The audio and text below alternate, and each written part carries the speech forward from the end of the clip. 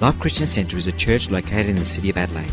It is made up of people from different backgrounds and walks of life who have been transformed through a relationship with Jesus Christ. For more information, visit us online at www.life-church.com.au. So good to gather together today to worship and to glorify King of Kings and the Lord of Lords.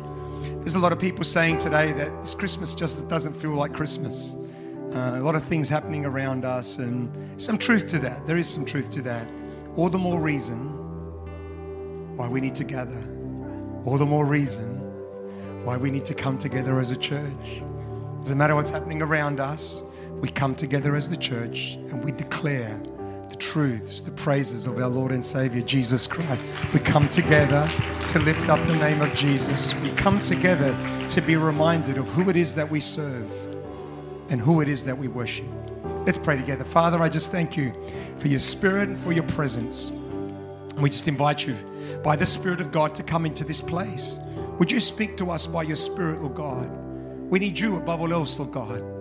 We love you. You've done so much in our lives, and we thank you that there was a day some 2,000 years ago where you came in the person of Jesus Christ, and you came to save, to set us free so that we could experience your love, your joy, your peace, so we could experience life, purpose, meaning, Father. And Father, we just want to say thank you. We just invite you today to come into this place and speak to our lives, Lord God. We just don't want to hear more information, Lord God. I pray that your word will become a revelation in our hearts, Lord God. That because of what happens here today, we would know you in a greater way, that we would know you in a deeper way. Lord God, that our eternities would be changed because of what happens here today. Holy Spirit, we need you. We invite you, Holy Spirit. There are people in this congregation that are hurting, Lord God. There are people in this congregation going through a really difficult time right now. They need a word from you, a touch from you. Holy Spirit, just come with your gifts, come with your Spirit, come with your anointing, Lord God, and minister to each and every one of us, we pray. We bind every work of the enemy. We bind every distraction in the name of Jesus. We bind every thought that is not of you, every scheme of the enemy, preconceived ideas. We come against it in the name of Jesus. We pray, let there be freedom. Let there be the freedom of the Holy Ghost. Let there be faith in your people, a sense of expectation, Lord God, about what you're going to do in our hearts and lives. You're an amazing God. And we love you, Lord God. And we love to worship you. And we praise you and give you glory in Jesus' name. Amen. If you have your Bibles, please turn with me to Isaiah 26. Isaiah 26, let's read from verse 1. It says, "In that day this song will be sung in the land of Judah. We have a strong city, God makes salvation its walls and ramparts. Open the gates that the righteous nation may enter, the nation that keeps faith." Here it is, verse 3, "And you will keep in perfect peace those whose minds are steadfast, because they trust in you." So trust in the Lord forever. For the Lord himself is the rock eternal. Let's pray. Father, as we go into your word, we just thank you for the power of your word, that your word has the power to actually speak into our lives, a word that transforms us and changes us. I pray that that's what would happen today, that this would not just be more information, but that we would hear the word of God, we would hear your voice. Let there be nothing in me that hinders this word. Bind every spirit of fear and intimidation. Just let there be freedom here today to speak your word. Father, we want to hear a word from you. In the midst of all the words that are spoken, Father, send your word into our hearts, Lord God, a word that will transform our lives, our families, and above all else, our eternity, Lord God. We love you, Lord God, and we thank you and ask it in Jesus' name. Amen and amen. I want to speak today on the subject, perfect peace. I want to speak on this subject because of the difficult season we're in the world, in our nation, and now in our city. We've kind of lived in a bubble here in Adelaide for a long, long time, but it's finally kind of becoming real, even in our own city at the moment. And I think we would all agree that the world is anything but peaceful at the moment. So I think it's into this context that we should stop and actually talk about peace.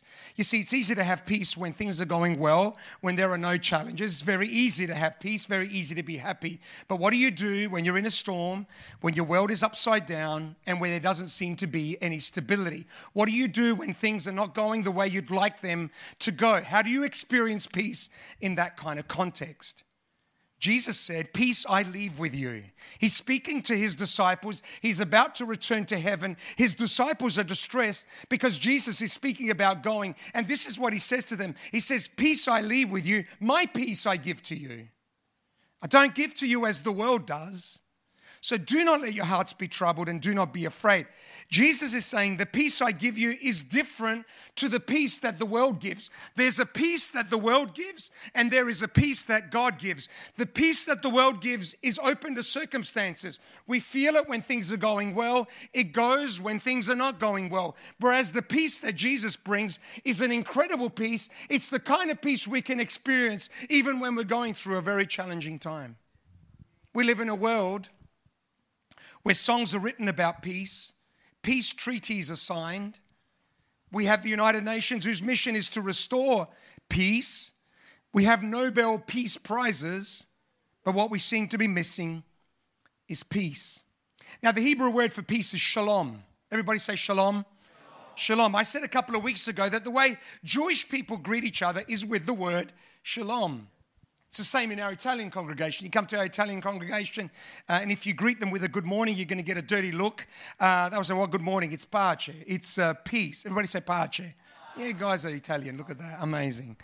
And in greeting with the word shalom, in the Jews, when they would greet each other with the word shalom, what they would be doing is praying a very small prayer. They would say, "I pray that you would experience shalom." Now, peace is not a great translation for the word shalom. Shalom is much deeper and much more profound. Shalom is not just the absence of conflict. It's the presence of something. It's the presence of someone. It's the presence of the blessing and the favor of God. Shalom in a marriage is not just the absence of arguing. It's good if there's no arguing. It's the presence of love and friendship and romance. In a family, shalom is not just the absence of tension. It's the presence of love and harmony and laughter and banter and joy. And I believe what most of us want in life is peace, but not some superficial peace that's based on the circumstances that we're going through. What we're looking for is real peace, deep peace. One of the reasons why Jesus came some 2,000 years ago is so that we could experience shalom, real peace. Isaiah, in prophesying about the coming of Jesus, said, "For unto us a child is born, unto us a son is given, and the government shall be on his shoulders, and he shall be called Wonderful Counselor, Mighty God, Everlasting Father, Prince of Peace." We sang about it this morning. One of the names of Jesus is Prince of Peace, that is Prince of Shalom. In fact, all the names that are given to him describe something about his character. He's a wonderful counselor. He's a mighty God. He's an everlasting Father, the Prince of Peace. And all of this brings us to ask one very simple question, which is, well, how can we experience shalom? In a world that is full of turmoil like we're living in right now, how can we experience lasting peace? Well, to help us answer that question, we're going to look at a verse that comes out of Isaiah. Isaiah says, "You will keep in perfect peace he whose minds are steadfast because they trust in you." Now, notice that Isaiah uses the word there, perfect peace. In the Hebrew, it's actually translated shalom, shalom. Those two words are actually both translated as peace or shalom. And whenever the Bible repeats a word, it does it for emphasis. When the Bible says, we can experience perfect peace, it means that we can experience complete, genuine, deep, and satisfying peace. In other words, it's given for emphasis. And what Isaiah is saying is that we can have real and lasting peace. So, question, how can we experience real peace? And so there are two principles I want to pull out of this particular couple of verses that I pray will speak to all of us here this morning. Above all else, remind us of who God is. and what he wants to do in our lives. The first thing we need to do to experience perfect peace is we need to think right. We need to think right. The battle for peace is first and foremost a battle in the mind. The battle for peace is fought first and foremost in our minds. Isaiah says, you will keep in perfect peace the emotion of peace, those whose minds are steadfast because they trust in you. Now notice it says those whose minds are steadfast. Now steadfast isn't one of those kind of words we use in our vocabulary, but it means to be fixed, to be glued, focused, disciplined. The battle for peace is primarily fought in our minds. Now, in fact, the Greek word for anxiety means to divide and to separate. And what the enemy tries to do is divide us. In fact, wherever you see division, you see the work of the enemy. Wherever you see division, you will see the enemy doing his work. And what the enemy tries to do is rob our marriages of peace. How? By dividing us. Rob our families of peace. How? By dividing us. Rob our society of peace. How? By dividing us. And that's what's happening all around our world today. But above all else, what the enemy tries to do is divide us in our thinking, and that's what robs us of peace. I don't know what to do. Shall I go to the left or shall I go to the right? Shall I do this or shall I do that? I don't know what to do. I don't know which way I should go because each way seems to be the wrong way. And because of that, we experience anxiety and it robs us of peace. If we're going to win the battle, it's not going to be because something changes in our environment around us. The first thing that needs to change is our thoughts. Often people say, well, if this would change in my life, or if that would change in my life, or if this other thing would change in my life, then I would experience peace. The reality is that's a superficial kind of peace that's not going to last. Because as soon as your circumstances change again, then automatically you will experience stress and anxiety. What Isaiah is also saying in this verse is that there's a very clear link between how we think and feel. Let me read the verse again for you. It says, you will keep in perfect peace those whose minds are steadfast. That is, the feeling of peace is directly related to how we think. In other words, how we think has a very deep and profound effect on how we feel. And this is a really important principle to understand. You see, how we think influences how we feel. It influences how we behave, what we confess, what we speak about. If you're thinking negative thoughts or depressing thoughts, do you think you're going to feel happy? Absolutely not. You're not going to be skipping around if you're thinking negative thoughts and depressing kind of thoughts. If that's what you're thinking, automatically it's going to affect how you feel about yourself and how you feel about that day. And as a result, it's actually going to affect what you actually do, and then that's going to affect what you actually confess and what you speak about. And it's this vicious cycle, which in turn affects how you think, and then we go deeper and deeper into despair. Now, neuroscientists tell us we think about 70,000 thoughts a day. Well, I read that and I didn't really believe it. So last week I said to myself, you know what? I'm going to count my thoughts for a day. And you're not going to believe this, but there were exactly 70,000 thoughts that I thought, what's wrong with you? I counted them. It's outstanding. It's just incredible. Now, listen, we can either be a slave to our thoughts or we can tell our thoughts what to think. We can either be a slave to our thoughts, whatever our thoughts say is where we go, or we can tell our thoughts what to think. Paul also, in speaking about how to deal with anxiety, says, finally, brothers and sisters, whatever is true, whatever is noble, whatever is right, whatever is pure, whatever is lovely, whatever is admirable, if anything is excellent or praiseworthy, think or meditate on such things. And then he says, and the peace of God shall be with you. I love that passage in Philippians. It talks about how to deal with anxiety. And the first thing it says, if you're anxious, pray.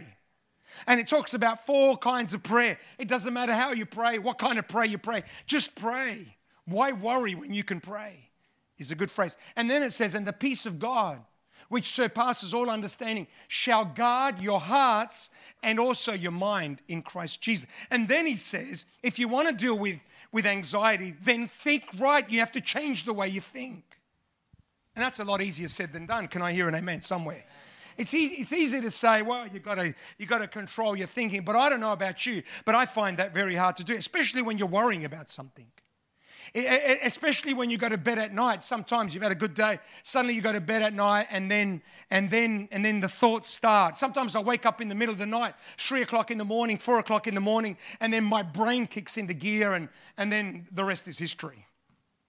You don't change your thinking by trying to stop thinking. You change your thinking by replacing wrong thoughts with right thoughts. You don't change your thinking by trying to stop certain thoughts. In fact, the more you try and stop certain thoughts, the bigger they're actually going to grow because you're focusing on them and you're giving them attention. The way you change your thinking is by replacing it with the right thoughts. And that's exactly what Paul is saying. Paul says, meditate on and think about things that are good and true, and you will experience peace. The outworking of thinking certain types of thoughts is going to be peace. Worry is simply meditating on what is not good. That's what worry is. It's meditating, thinking about. And by the way, meditating is not That's not meditating. When the Bible talks about meditating, it's the cow that chews the cud. I didn't know if you knew this, but cows, when they chew grass, it goes into their gut and then they bring it up again and they chew it. Wouldn't that be nice if we could? No, don't worry about it. Don't worry about it. Sorry. So the cows, they go, goes in, then they come back up, and then they have lunch and then it goes back down and they have dinner, brings it back up again. And they're chewing it and they're chewing it. And that's what meditating is in Scripture. It's chewing over certain thoughts. And worry is simply meditating on things that are bad. We need to choose. Are we going to meditate on what the media is saying, what people are saying, what might be, what could be, who knows what might happen, or are we going to meditate on truth of God's word? Question is, how do we do that? Well, we need to replace our negative thoughts with truth. And we need to start to tell ourselves, my God is good. But Pastor Joe, it doesn't feel like God is good right now. It doesn't matter. The truth is, our word says to us that God is a good God. And we begin to declare the truth. I thank you, God, that you're a good God. Now, sometimes we say it out of thanksgiving because he has been good. And by the way, if we're living in Australia, we can all say that God has been a good God. Come on, he's been good to us. We are so blessed. We are so blessed. All of us have got something to praise God about. All of us have got something to thank God about. It doesn't matter how bad things are. We've all got something to worship God for. And there are times where we need to thank God for all the things that we do have. And there are some times where we thank God in faith. We say, Lord, I thank you. I thank you that you're a good God. And I thank you that your goodness is going to flow in my life and through my life. Habakkuk He said, though the fig tree does not blossom and there be no herd in the stalls and blah, blah, blah, blah, blah, though everything goes, yet I will rejoice in the Lord. I love the psalmist again and again, and the psalmist is writing the Psalms and he says, I will worship the Lord, I will praise the Lord, I will magnify the Lord. I'm not going to be dominated by my thoughts, I'm not going to be dominated by my feelings, I'm going to be dominated by the truth of God's word, and I will choose to worship the Lord. And as we begin to worship, something changes. Something begins to shift in our hearts. Something begins to shift in our minds. I will worship the Lord. My God is a good God. His promises are true. His word never fails. When I'm lost, he's my guide. When I'm weak, he's my strength. When I'm hurting, he's my comforter. When I'm down, he's my joy. When I'm worried, he's my peace. Now, some people might say, Pastor Joe, isn't that just positive thinking? You're just brainwashing yourself with positive thoughts. Well, first of all, the Bible is very positive. Can I hear an amen?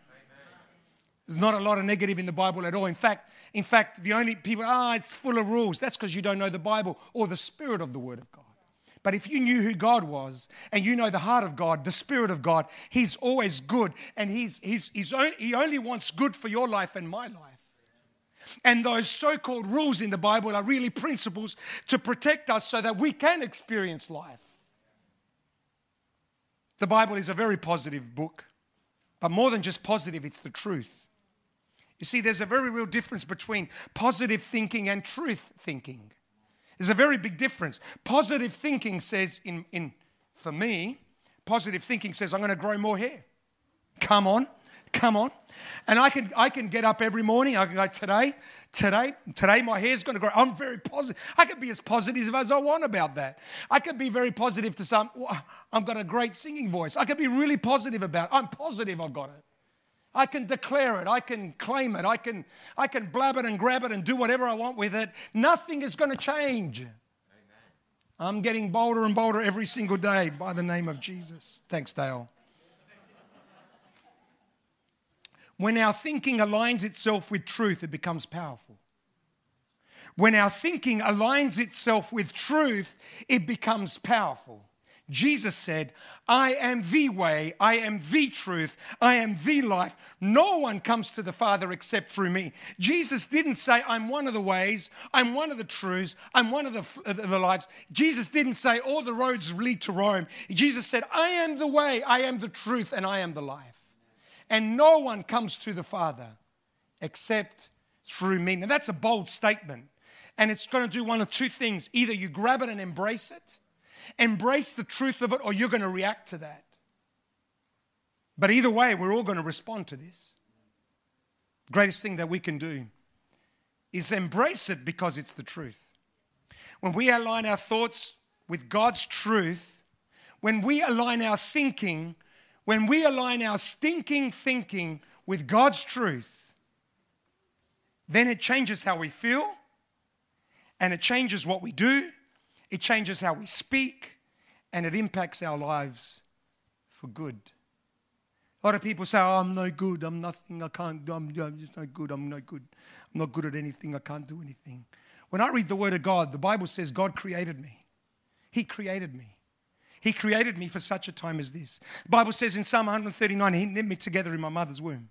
He was knitting me together, and He's given me certain plans and certain gifts and certain passions, and He's given me certain abilities, and He has a plan and a purpose for my life, says Jeremiah 29:11. And He's got good things in store for me. Ephesians 2:10, for we are God's workmanship, created in Christ Jesus to do good works which God prepared in advance for us to do. Now listen, either we're going to believe the lie that I'm good for nothing, or I'm going to believe the truth that God created me. And as we begin to believe that, as we begin to confess the truth, I thank you, God, that you created me. I thank you, God, that you've got a plan and a purpose for my life. I thank you that you've got good things in store for my life. As we begin to confess the truth, we step into whatever it is that God has for our lives.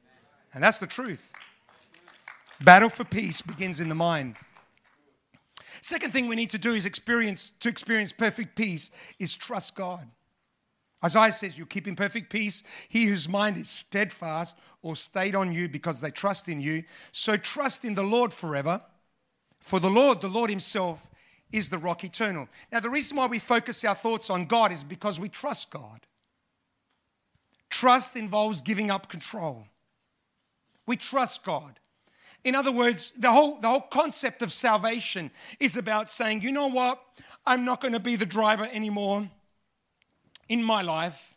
You're going to be the driver from now on, God. I just remember in Sunday school, when we were in Sunday school, they would do the salvation message. And I just remember that there was always a chair in the middle of the picture that they had. And it kind of was a representation of our hearts. And there's a chair in our hearts. And the question is, who's sitting in that chair? Like, who is the one controlling our lives? And, you know, the whole salvation message is about, well, who do you want to control your life? Do we want to sit in our chair and control our lives? And salvation is about saying, you know what, I'm not going to sit in that chair anymore. I'm going to invite Jesus to sit in that chair, and I'm going to ask him to control my life because I trust him. One of the biggest problems with us is we don't like to give up control to anyone. Can I hear an amen there? We love to be in control. How many control freaks do we have in the congregation right now? Come on, just confess. There's quite a few. It's a good time to nudge your person sitting next to you. We live with what's called the illusion of control. This cognitive bias that leads us to believe that we have control when we really don't have any control whatsoever. In fact, we're less in control of our lives than we think we are. If there's one lesson that COVID has taught us, it's how little control we actually have in life and how quickly our lives can be turned upside down by a bug I can't even see. I can't even see it. And yet it's real. The antidote to control is trust. It's beautiful. We kind of should sit there for a bit. The antidote to control is trust. I trust you. I trust God. Isaiah is saying if we want to experience peace, we need to learn to trust God. Now, for many people, the phrase trust God has just become a cliche. I just got to trust God. What are you going through? Oh, yeah, trust God. And it's a good thing, by the way. Not a bad thing to say at all. But our ability to trust God is dependent on our perspective of God. It's two words, trust God. Our ability to trust God is dependent on our perspective of God. If our perspective of God is that He is far away, like really far away, like He's not even interested in my life, well then why should I trust Him? What's the point of trusting in a God who's living on another planet and is not even interested in my life? Or if God is angry with me, some people have this perception that God is angry with them. Well, why should I trust someone who's always angry with me, looking forward to smash me on the head one day? Why should I trust that kind of God? Some people see God as a man with a big beard, old man with a big beard somewhere up there, a religious leader like all the others, a guru, a historical figure, a little baby in a manger. I love babies. Babies are cute, but you wouldn't trust them with your life. I trust you with my life, little baby. Crazy. They trust you. You don't trust them. If we're going to trust God with our life, then we need to know who He is. If we're going to trust God, we need to know who He is and believe that He has the ability to take care of us, to look after us, to guide us and to help us.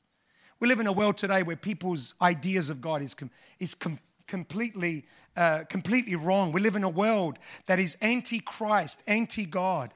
You read the media or you listen to the media. They never present stories that show the church or God or the Bible in a good view. They're always presenting that crazy dude somewhere where they shut down the nation, and this crazy dude says, we're going to go to church anyway. And I just think, and they're the ones that are promoted all over the world. People have all these crazy ideas about God. Our media doesn't speak favorably about God. Our universities don't speak favorably about God. Our science, they're always presenting God as just a fable. But we've got science. We've got evolution. I mean, we're teaching science. Not a lot of science in evolution, by the way. If you actually think about it, not a lot of science there at all. And yet it's presenting, and whether we like it or not, it's infected all of us in one way or another, where our perception of God has changed in some way. Even for those of us that are veterans that have been in the house of God for many, many years, we hear the words trust God, but what do I really believe about God? And just for the record, for those that are kind of maybe wondering, well, why do you believe in God? Well, prove to me that God exists. Well, you need to come back at Easter and we'll prove that to you. But just let me give you a quick snapshot. The reason why we believe in God ultimately is Jesus Christ, who came to earth and He lived amongst us. He died on a cross, and 3 days later He rose from the dead. And that's not just a fable. That's not just a story. That is actually historical fact. And if you will look up the facts, if you will read history, you will find that to be true. And that's why we believe in God. No one else has been able to do that. Show me someone else who's been able to do that, and I'll consider believing in them. No one else has been able to do that. Why should I believe something that is inferior? Why should I buy an inferior car when I can afford an even better car? I don't understand. There's no logic to me that at all. We believe in God because He's real. And in order for us to trust God, we need to know who He is. Imagine you're not well and your GP recommends a surgeon. And when you go and see him, his office is in some dark alley. He's smoking like a chimney. Blood all over his lab coat. Degree on the wall looks photocopied. And he says, well, we'll give it a shot. We'll do a surgery, but can't guarantee anything at all. I mean, are you going to trust him with your life? Come on. Are you going to trust him with your life? I don't think so. Imagine you see a lawyer. And you say, I'd like to make an appointment to see the lawyer. And we say, for Wednesday. Well, I can't see you Wednesday. He gets out of jail on Wednesday. Thursday will be good. I mean, are you going to trust him? Her? Isaiah here is saying, One of the keys to perfect peace is trust. It's trust.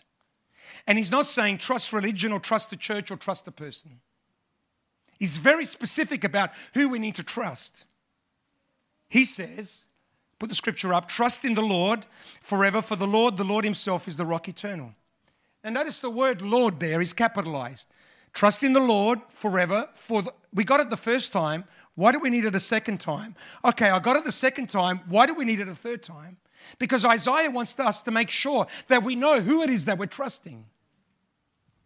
Whenever you see the word Lord capitalized, it's the name God gave himself. It's called Yahweh. And 3 times it's used in this verse. My prayer for you this Christmas, for all of us this Christmas, is that we would get a revelation of Yahweh, of who God really is, of who Jesus really is. Because when you get a revelation of who he is, your life will never be the same again. He's not just some baby in a manger. He's not just a good teacher. He was a great teacher, but that's not all he was. He wasn't just a historical figure, a religious figure. He is God. He is Yahweh. He is the creator of the heavens and the earth. He is Almighty God. He is all-powerful. He's our protector. He can make a way where there doesn't seem to be one. He can do great and mighty things. He can open doors.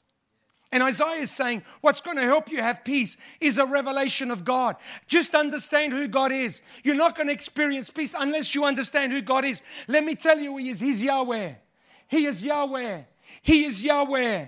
And he says it 3 times, and then he says, he is the rock eternal, just in case you still missed it. And by the way, rock eternal there means he's like as rock. He is like as rock. He doesn't move very easily. As rock, we just want you to move about 2 meters over. Is that going to be possible? Yeah, sure. Jack it up to the ute. You know, we're just going to pull it. He doesn't move. He doesn't change. He's dependable. He's steadfast. It doesn't matter what people think of him. I don't like you, as rock. Does it change, as rock? Does as rock, oh, they don't like me. Oh, does as rock kind of change? No. It doesn't matter whether people believe he exists or not. Does Ezra go, oh, I don't even believe Ezra exists. Does that change Ezra at all? That's God. He's the rock eternal. Come on, church. He is the rock eternal. He is the rock eternal. He's not some pebble in your shoe. He is like as rock. And he's the same yesterday. And he's the same today. And he shall be forevermore. I just wonder, do you really know who God is? Because my prayer for you this Christmas is that you would get a revelation of who Jesus really is. So the question is, what is God really like? What is God really, really like? In the words of Dr. S.M. Lockridge, a powerful African-American preacher, some of you have heard this, notice how he described God. He said he's the King of righteousness. He's the King of the ages. He's the King of heaven. He's the King of glory. And he's the King of kings, and he's the Lord of lords. David said the heavens declare the glory of God, and the firmament showeth forth his handiwork. There are no means of measure that can define his limitless love. No far-seeing telescope can bring into visibility the coastline of his shoreless supplies. No barriers can hinder him from pouring out his blessing. He's endurably strong. He's entirely sincere. He's eternally steadfast. He's immortally graceful. He's imperially powerful. He's impartially merciful. He's God's Son. He's the sinner's Savior. He's the centerpiece of civilization. He stands alone in himself. He's unique. He's unparalleled. He's unprecedented. He's supreme. He's preeminent. Come on, church. He supplies strength for the weak. He's available for the tempted and the tried. He sympathizes and he saves. He's strong and he guides. He heals the sick. He cleanses the lepers. He forgives sinners. He discharges debtors. He delivers the captives. He defends the feeble. He blesses the young. He serves the unfortunate. And he regards the aged. He regards the diligent. And he beautifies the meek. I wonder, do you know him? Come on, I wonder, do you know him? Stand with me. Come on, stand with me. He's the King of knowledge. He's the wellspring of wisdom. He's the doorway of deliverance. He's the pathway of peace. He's the roadway of righteousness. He's the highway of holiness. He's the gateway of glory. He's the master of the mighty. He's the captain of the conquerors. He's the head of the heroes, the leader of the legislators, overseer of the overcomers, governor of the governors, prince of princes. He's the King of kings and He's the Lord of lords. His office is manifold. His light is matchless. His goodness is limitless. His mercy is everlasting. His love never changes. His word is enough. His grace is sufficient. His reign is righteous. I'm running out of breath. His yoke is easy and His burden is light. Dr. Esek Lockridge says, well, I wish I could describe Him to you. But He's indescribable. He's incomprehensible. He's invincible. He is irresistible. For thine is the kingdom and the power and the glory forever and ever and ever and ever and ever and ever and ever.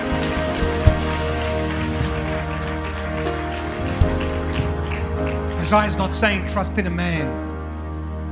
Isaiah's not saying, listen, trust in a man. Isaiah's not saying trust in religion. He's not saying trust the church. He's saying put your trust in Yahweh. Put your trust in God. I don't know what perception you have of God, but Isaiah is going to great lengths here to describe to us who this God is. He's going to great lengths to explain to us this God. I mean, if you could know this God, your life would never be the same again, and you would experience something called peace. When you get a revelation of who God is and you choose to trust Him, you can be in the worst kind of storm and you will experience perfect peace.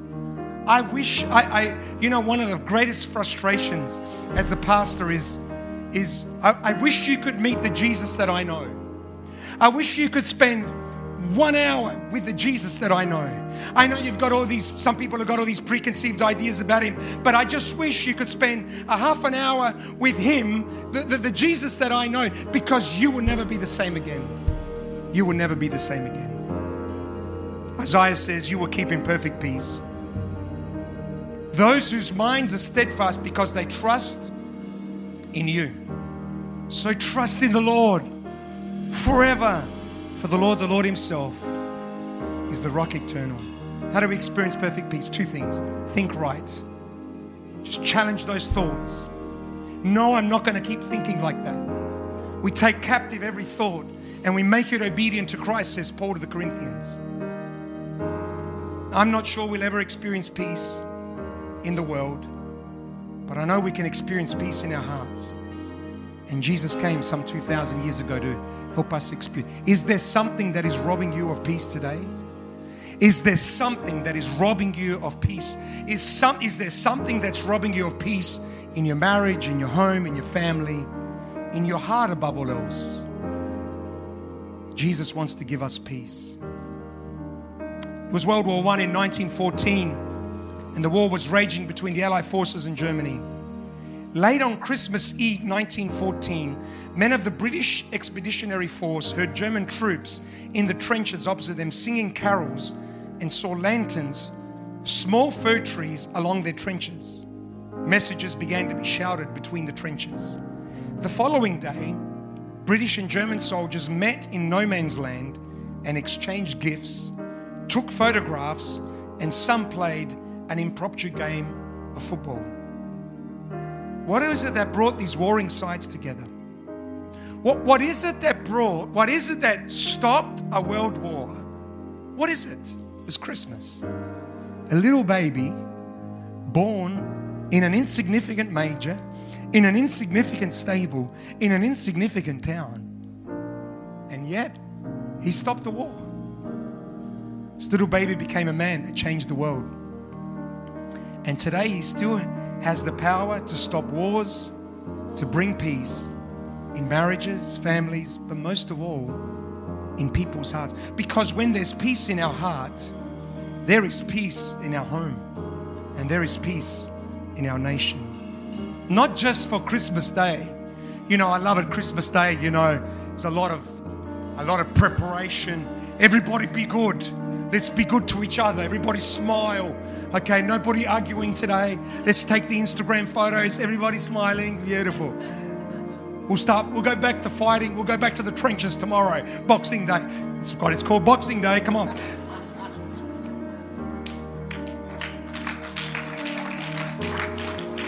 But today, let's all smile and show that we love each other. If we accept the Prince of Peace, we can experience peace every single day. We can experience shalom in our hearts and in our lives. Question is this: how do we experience the peace of God? We can experience the God, but first we need to experience peace with God. How do you do that? Well, you just need to accept Jesus Christ as our Lord and Savior. You know, God loves you. He's got a plan and a purpose for your life. When He created you, He said, I'm going to put you on earth because I've got a plan for your life. I got something I want to do with you. He's given you certain abilities, talents, IQ, passions. He's given that to you to be able to serve His purposes. And when your life aligns with His, you will experience life. Pastor Joe, how do I do that? Where do I start? All you need to do is just pray a simple prayer, inviting Jesus Christ to be your Lord and Savior. Say, Jesus, be the Lord of my life. Forgive me of my sins. Thank you for dying on the cross for my sins. Be the Lord and Savior of my life. When you do that, you will experience the miracle of salvation. So many of us have. Man, I wish we had time. We would come up and you would hear stories of people whose my life was a wreck. It was a disaster. And then one day I just made a decision to give my life to Jesus. Never been the same again. I don't know what I was thinking before. I don't know what I was thinking. I wished I'd done this earlier. It's the power of salvation. Let me finish with a blessing over each family and individual represented here today. It comes from the words of Paul to the Roman church, who said, may the God of hope fill you with all joy and peace as you trust in Him, so that you may overflow with hope by the power of the Holy Spirit. May you have a blessed and glorious day today. God bless you. Don't forget tomorrow morning, Boxing Day service. We'll see you then. God bless you.